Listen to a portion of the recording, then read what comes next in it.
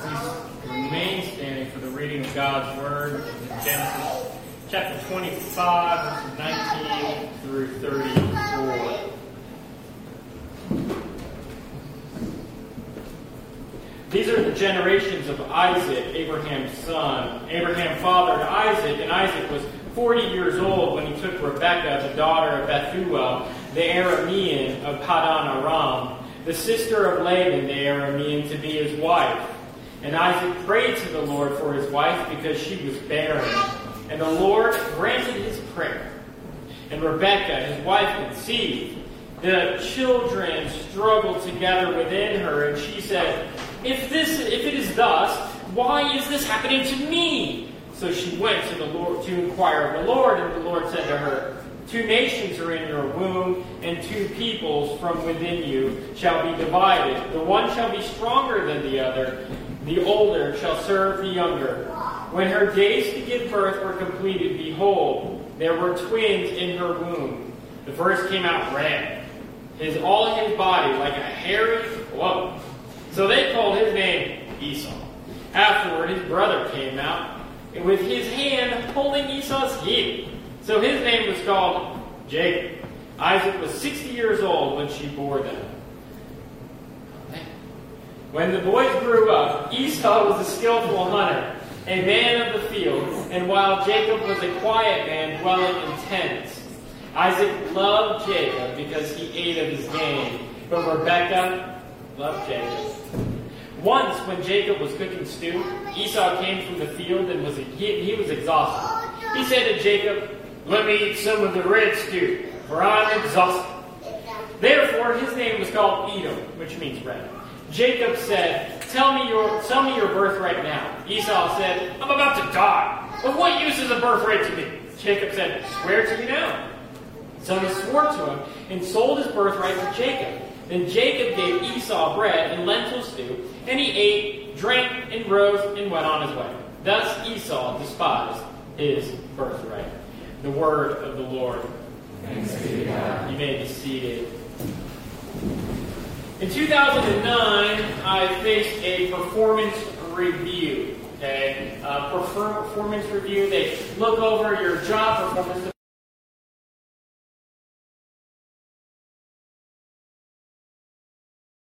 Of momentous proportions, okay? It was frightening to have someone look into your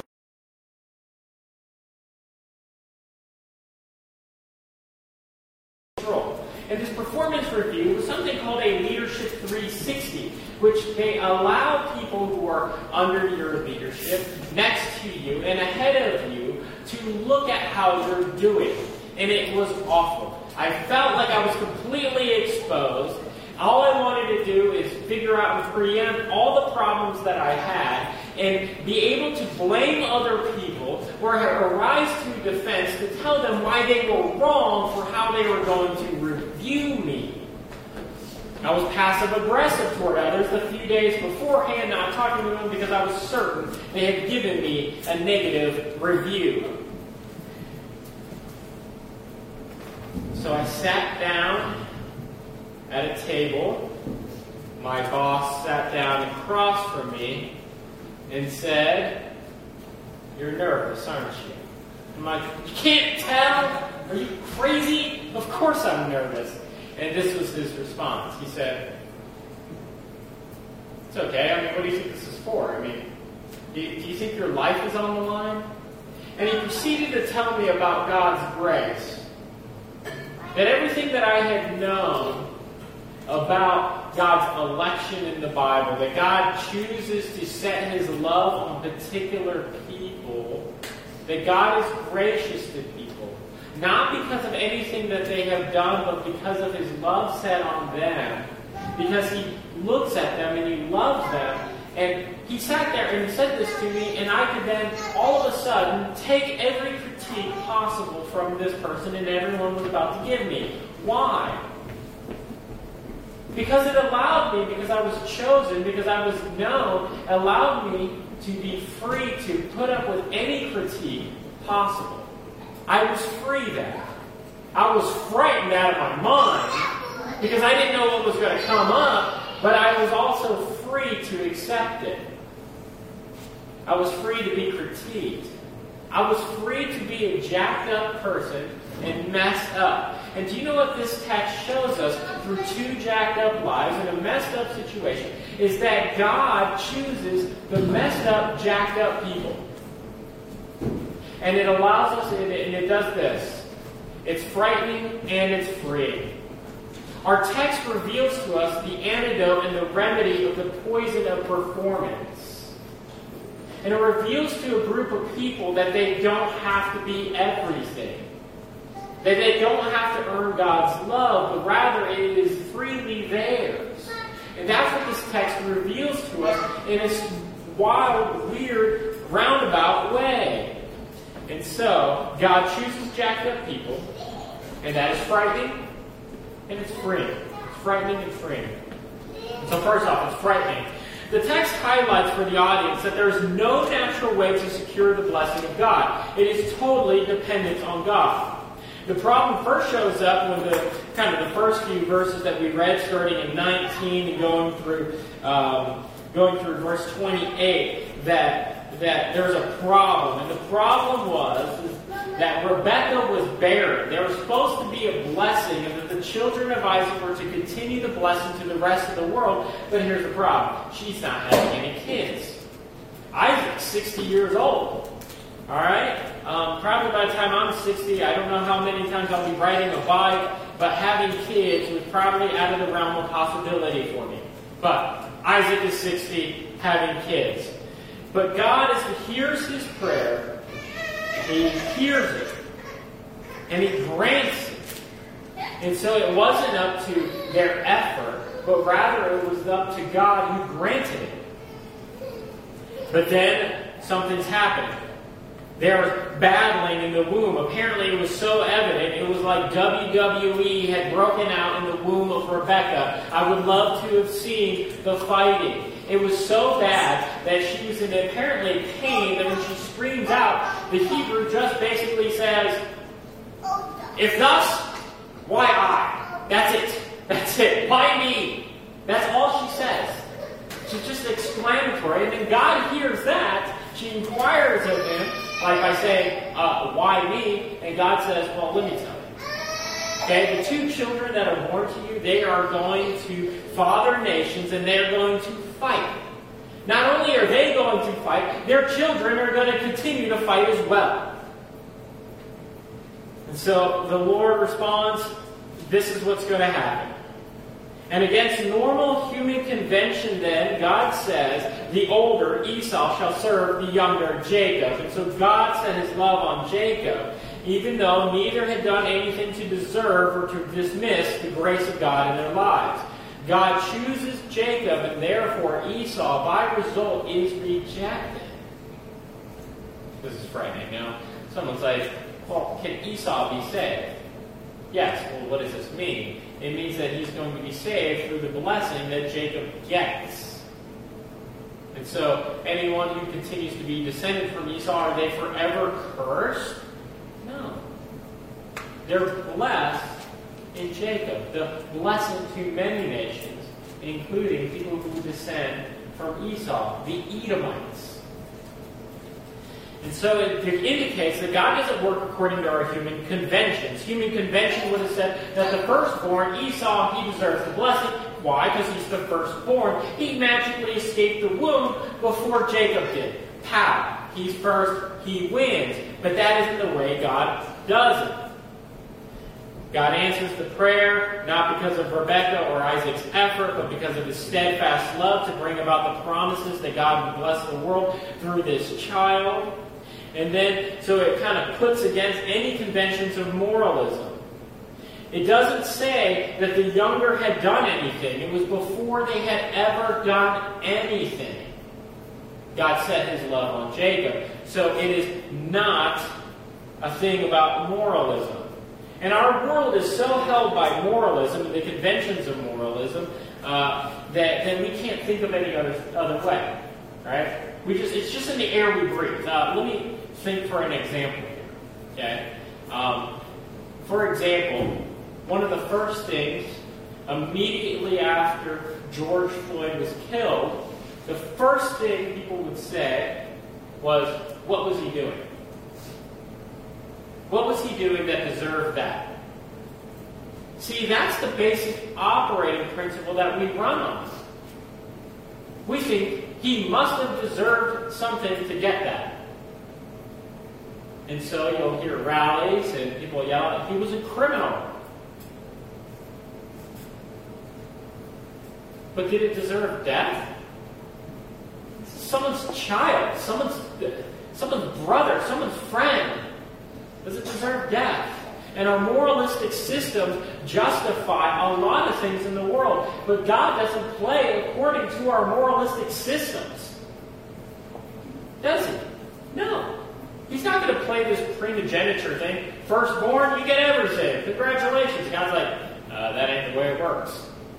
And so he chooses. He chooses them regardless of who they were. Notice that Jacob is not loved. He's by his father. It says that he's this little heel grabber. They're both jacked up. Both boys are depicted as undeserving. Edom is called hairy, literally like an animal. He comes out and he looks like a chia pet or something, or like something you have found out of the vacuum. Yeah, real cute baby that looked like a furry alien apparently. And so, here's your baby. What are you going to call him? Esau, because he's like a rug. And then there he is. And so he was hairy. And then they notice that Jacob is grasping at the heel of Esau, which means he is deceptive. He's a heel grabber, is what that means. That's troublesome. Okay? Both of these are depicted as non-savory, non-moral people. But yet, God chooses Jacob.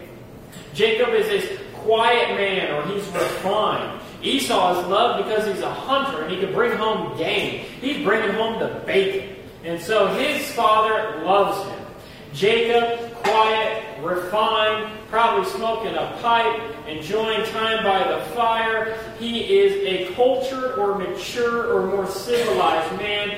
Esau is guttural. He's into his appetites and is a man of the field. He follows the basic patterns of the world at the time. And he performs and is loved by his father.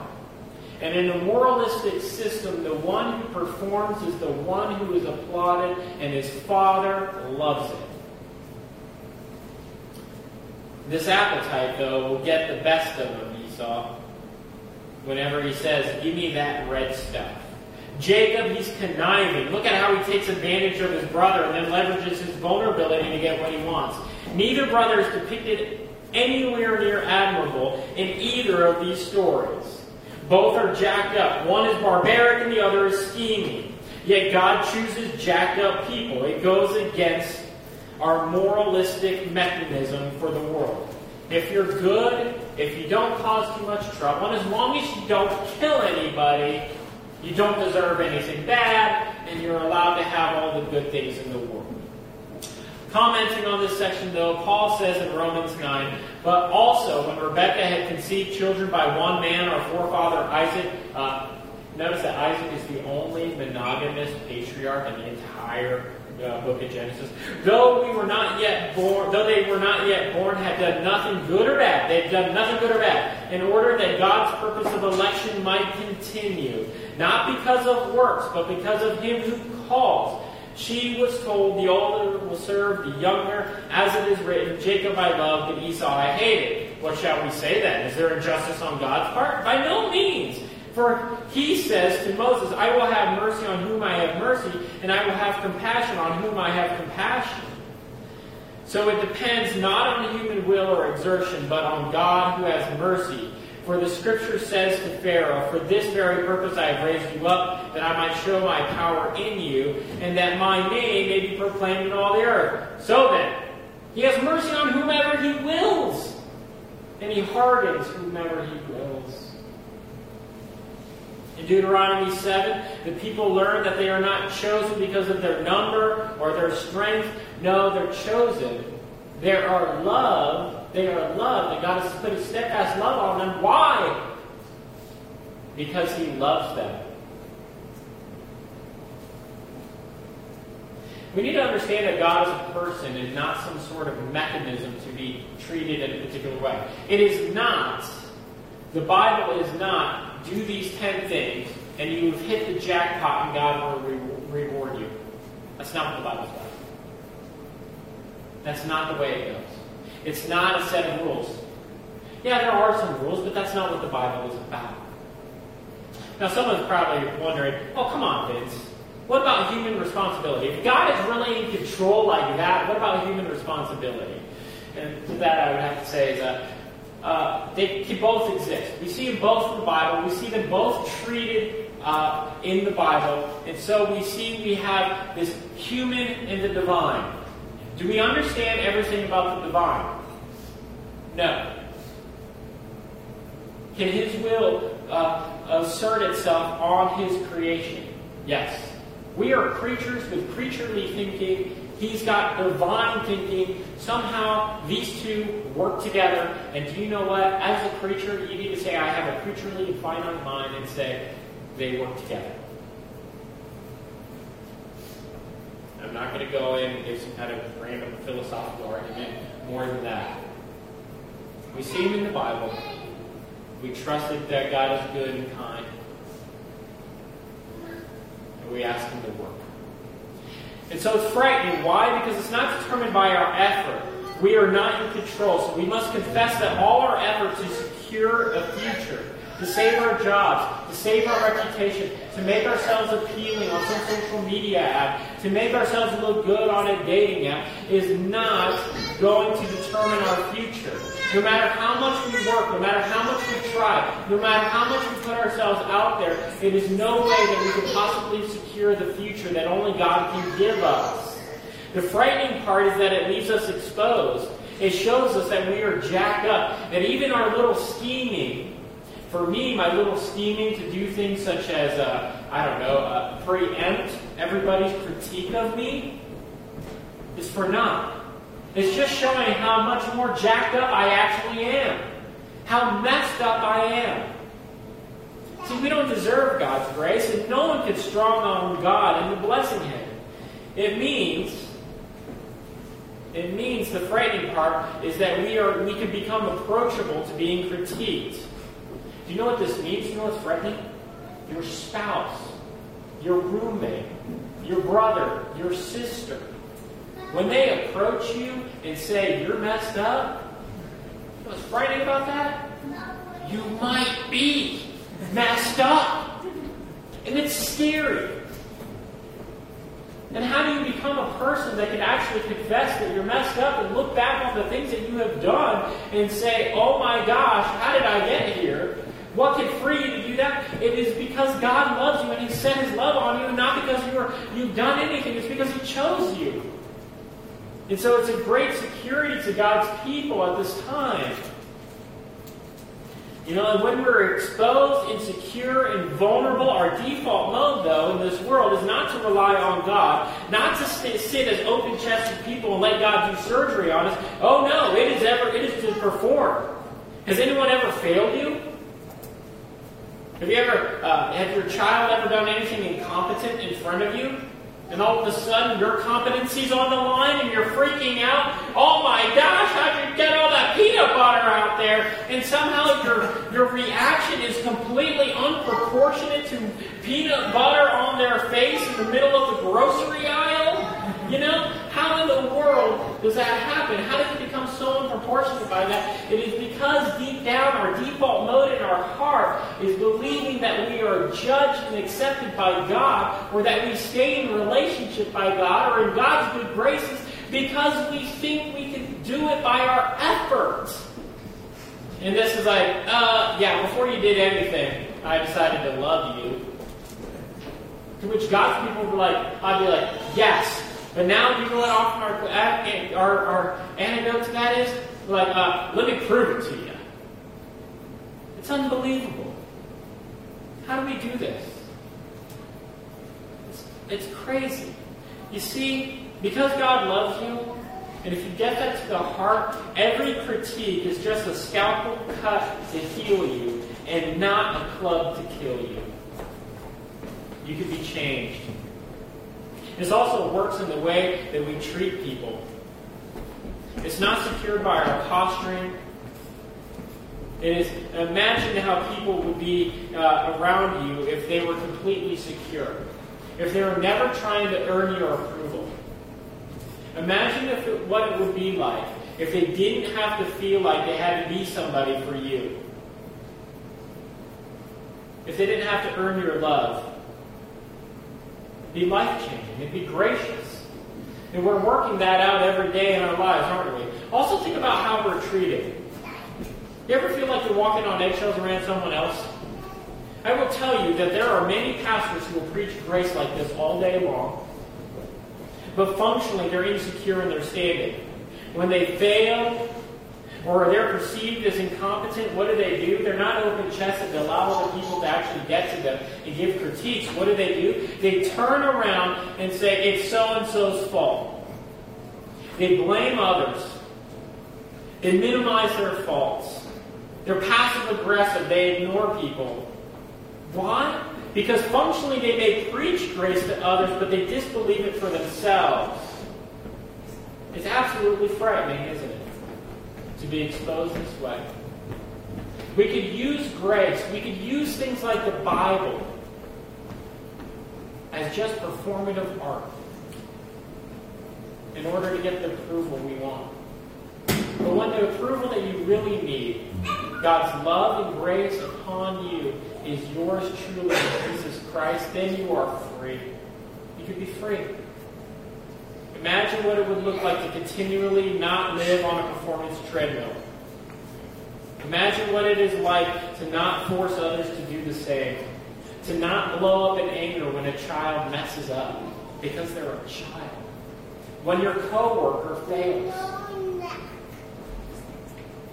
Not to freak out, because in a certain way you become impervious to all critiques in the world. It's not going to kill you. So it's free. Esau, though, he's enslaved to his birthright in a particular way, and he's ready to exchange it. He's like, what good is this birthright? And it says that Esau despised his birthright because it enslaved him. It didn't allow him to be free the way he wanted to be free. Esau had the blessing, but it also came with the responsibility of the family being the firstborn. So he resented it. He would say, this blessing kind of restrains me from me doing and being what I want to be. And so he is constrained by it, and it is because he serves a different master. He's serving the master of his stomach. No, he shows up, and he's all like, hey, yo, what's that red stuff? And Jacob's all like, oh, you want some, huh? I got a deal for you. Sell me your birthright, and I'll give you this red stew. And so Esau exchanges what is good for what is poor. Just a simple bowl of soup. And he served the God of his stomach and his appetites rather than the God of the Bible who loves us and puts his love on us. He resented his birthright. It held him down. But rather, this freedom would come to Jacob not because he earned it. Notice even though he does this by a crook, he's a crook. Jacob this is an unsavory thing of him. You know, Jacob is loved by his mother without qualifications. It doesn't say anything in the book why he is loved. It's full stop.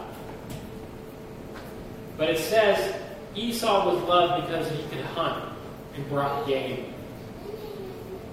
Jacob, he's enslaved to what he wants to. He wants to be somebody, he wants to achieve it, he wants to get it, and so he does it by crook. See, he wants the blessing not for the sake of blessing others. He wants the blessing not because he thinks it's better, but because he thinks it'll make him better. It'll make him a somebody. And so he's enslaved to it too. But the beauty is, God's love is on us beyond these qualifications, or in this case, these disqualifications. It becomes a safety for us. God's love frees you because its safety is based on promise and not your performance. I love weddings. Wedding vows are great. Notice that it says in things like in sickness and in health, in riches and in poverty, I'm going to stick with you. And the security of that relationship is based on the promise. And that is love.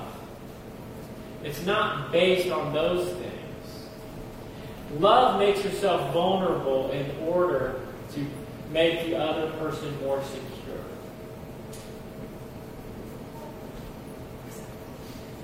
See, Jacob is enslaved. He wants this. Jacob's a deceiver, but he will be transformed. He will be free because of God's love on him without qualifications. You see, we are transformed, and people are transformed by gracious love, by being chosen. And it's not, the Bible is not, get your act together and then God will love you. Rather, God loves you and you will want to change. Rather, when you see that this person sticks with you day in and day out, you know deep down you want to be a better person. In the middle of your mess.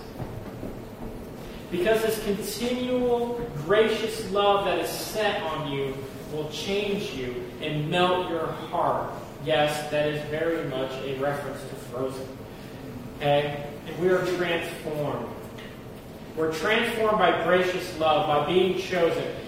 That is how we change. You see, do you see that in the Bible? It tells you that you're loved without conditions. That you're chosen, not because of effort, not because you deserve it. You are loved because you are loved. And love will leave an indelible mark in your person. In the book Harry Potter and the Sorcerer's Stone, Harry wins by touching the bad guy. You see, the bad guy, Voldemort, but he wants his power. And he uses a little monologue near the end of the book where Voldemort in the Harry Potter and the Sorcerer's Stone, and he says, there is neither good nor bad. There's only power. And those who have the will to take it. To which you ought to say, man, he's been reading a lot of Marx and Nietzsche. That is weird. Anyway, and so Voldemort, the Nietzschean and Marxist scholar, who always thinks about power, that power is something to be consumed and gained, is defeated by a person, a little boy, who was saved because someone gave their power away. He was saved because his mother sacrificed her life for him and gave power away. And so, Albus Dumbledore, after Voldemort crumbled away in the back of the head of Quirrell, floats away and takes off. Do you know why the Dark Lord couldn't touch you, he says? Dumbledore says this, love as powerful as your mother's for you leaves its own mark. To have been loved so deeply, even though the person who loved us is gone, will give us some protection forever. To have been chosen by God, to be a jacked up person, but loved by God, gives you some protection forever. It means that if God chooses you, jacked up and undeserving, then you can withstand every performance review, every report card, every social media troll, every dating app rejection, all those things. You can withstand it. Because the love that you really need is yours. In Christ. You are loved. And that leaves a mark on you. And nothing can take that away. Because you didn't earn it in the first place. How are you going to lose it? Let's pray. Almighty and gracious God, you choose a people for yourself, not because we've earned it, not because we deserve it, but because you are gracious. Lord, help us to live out that grace, to embrace this grace in bread and wine. Help us to be transformed, to be loving people, kind, forgiving, Enable us to be people who are not above critique, but that can accept it willingly. Help us also to give gracious critique, to point out to those who are insecure, vulnerable, mean, that there is a better way. Lord, be with us now as we partake of your supper, so that we would be transformed, and this world would know your graciousness and your love in Jesus.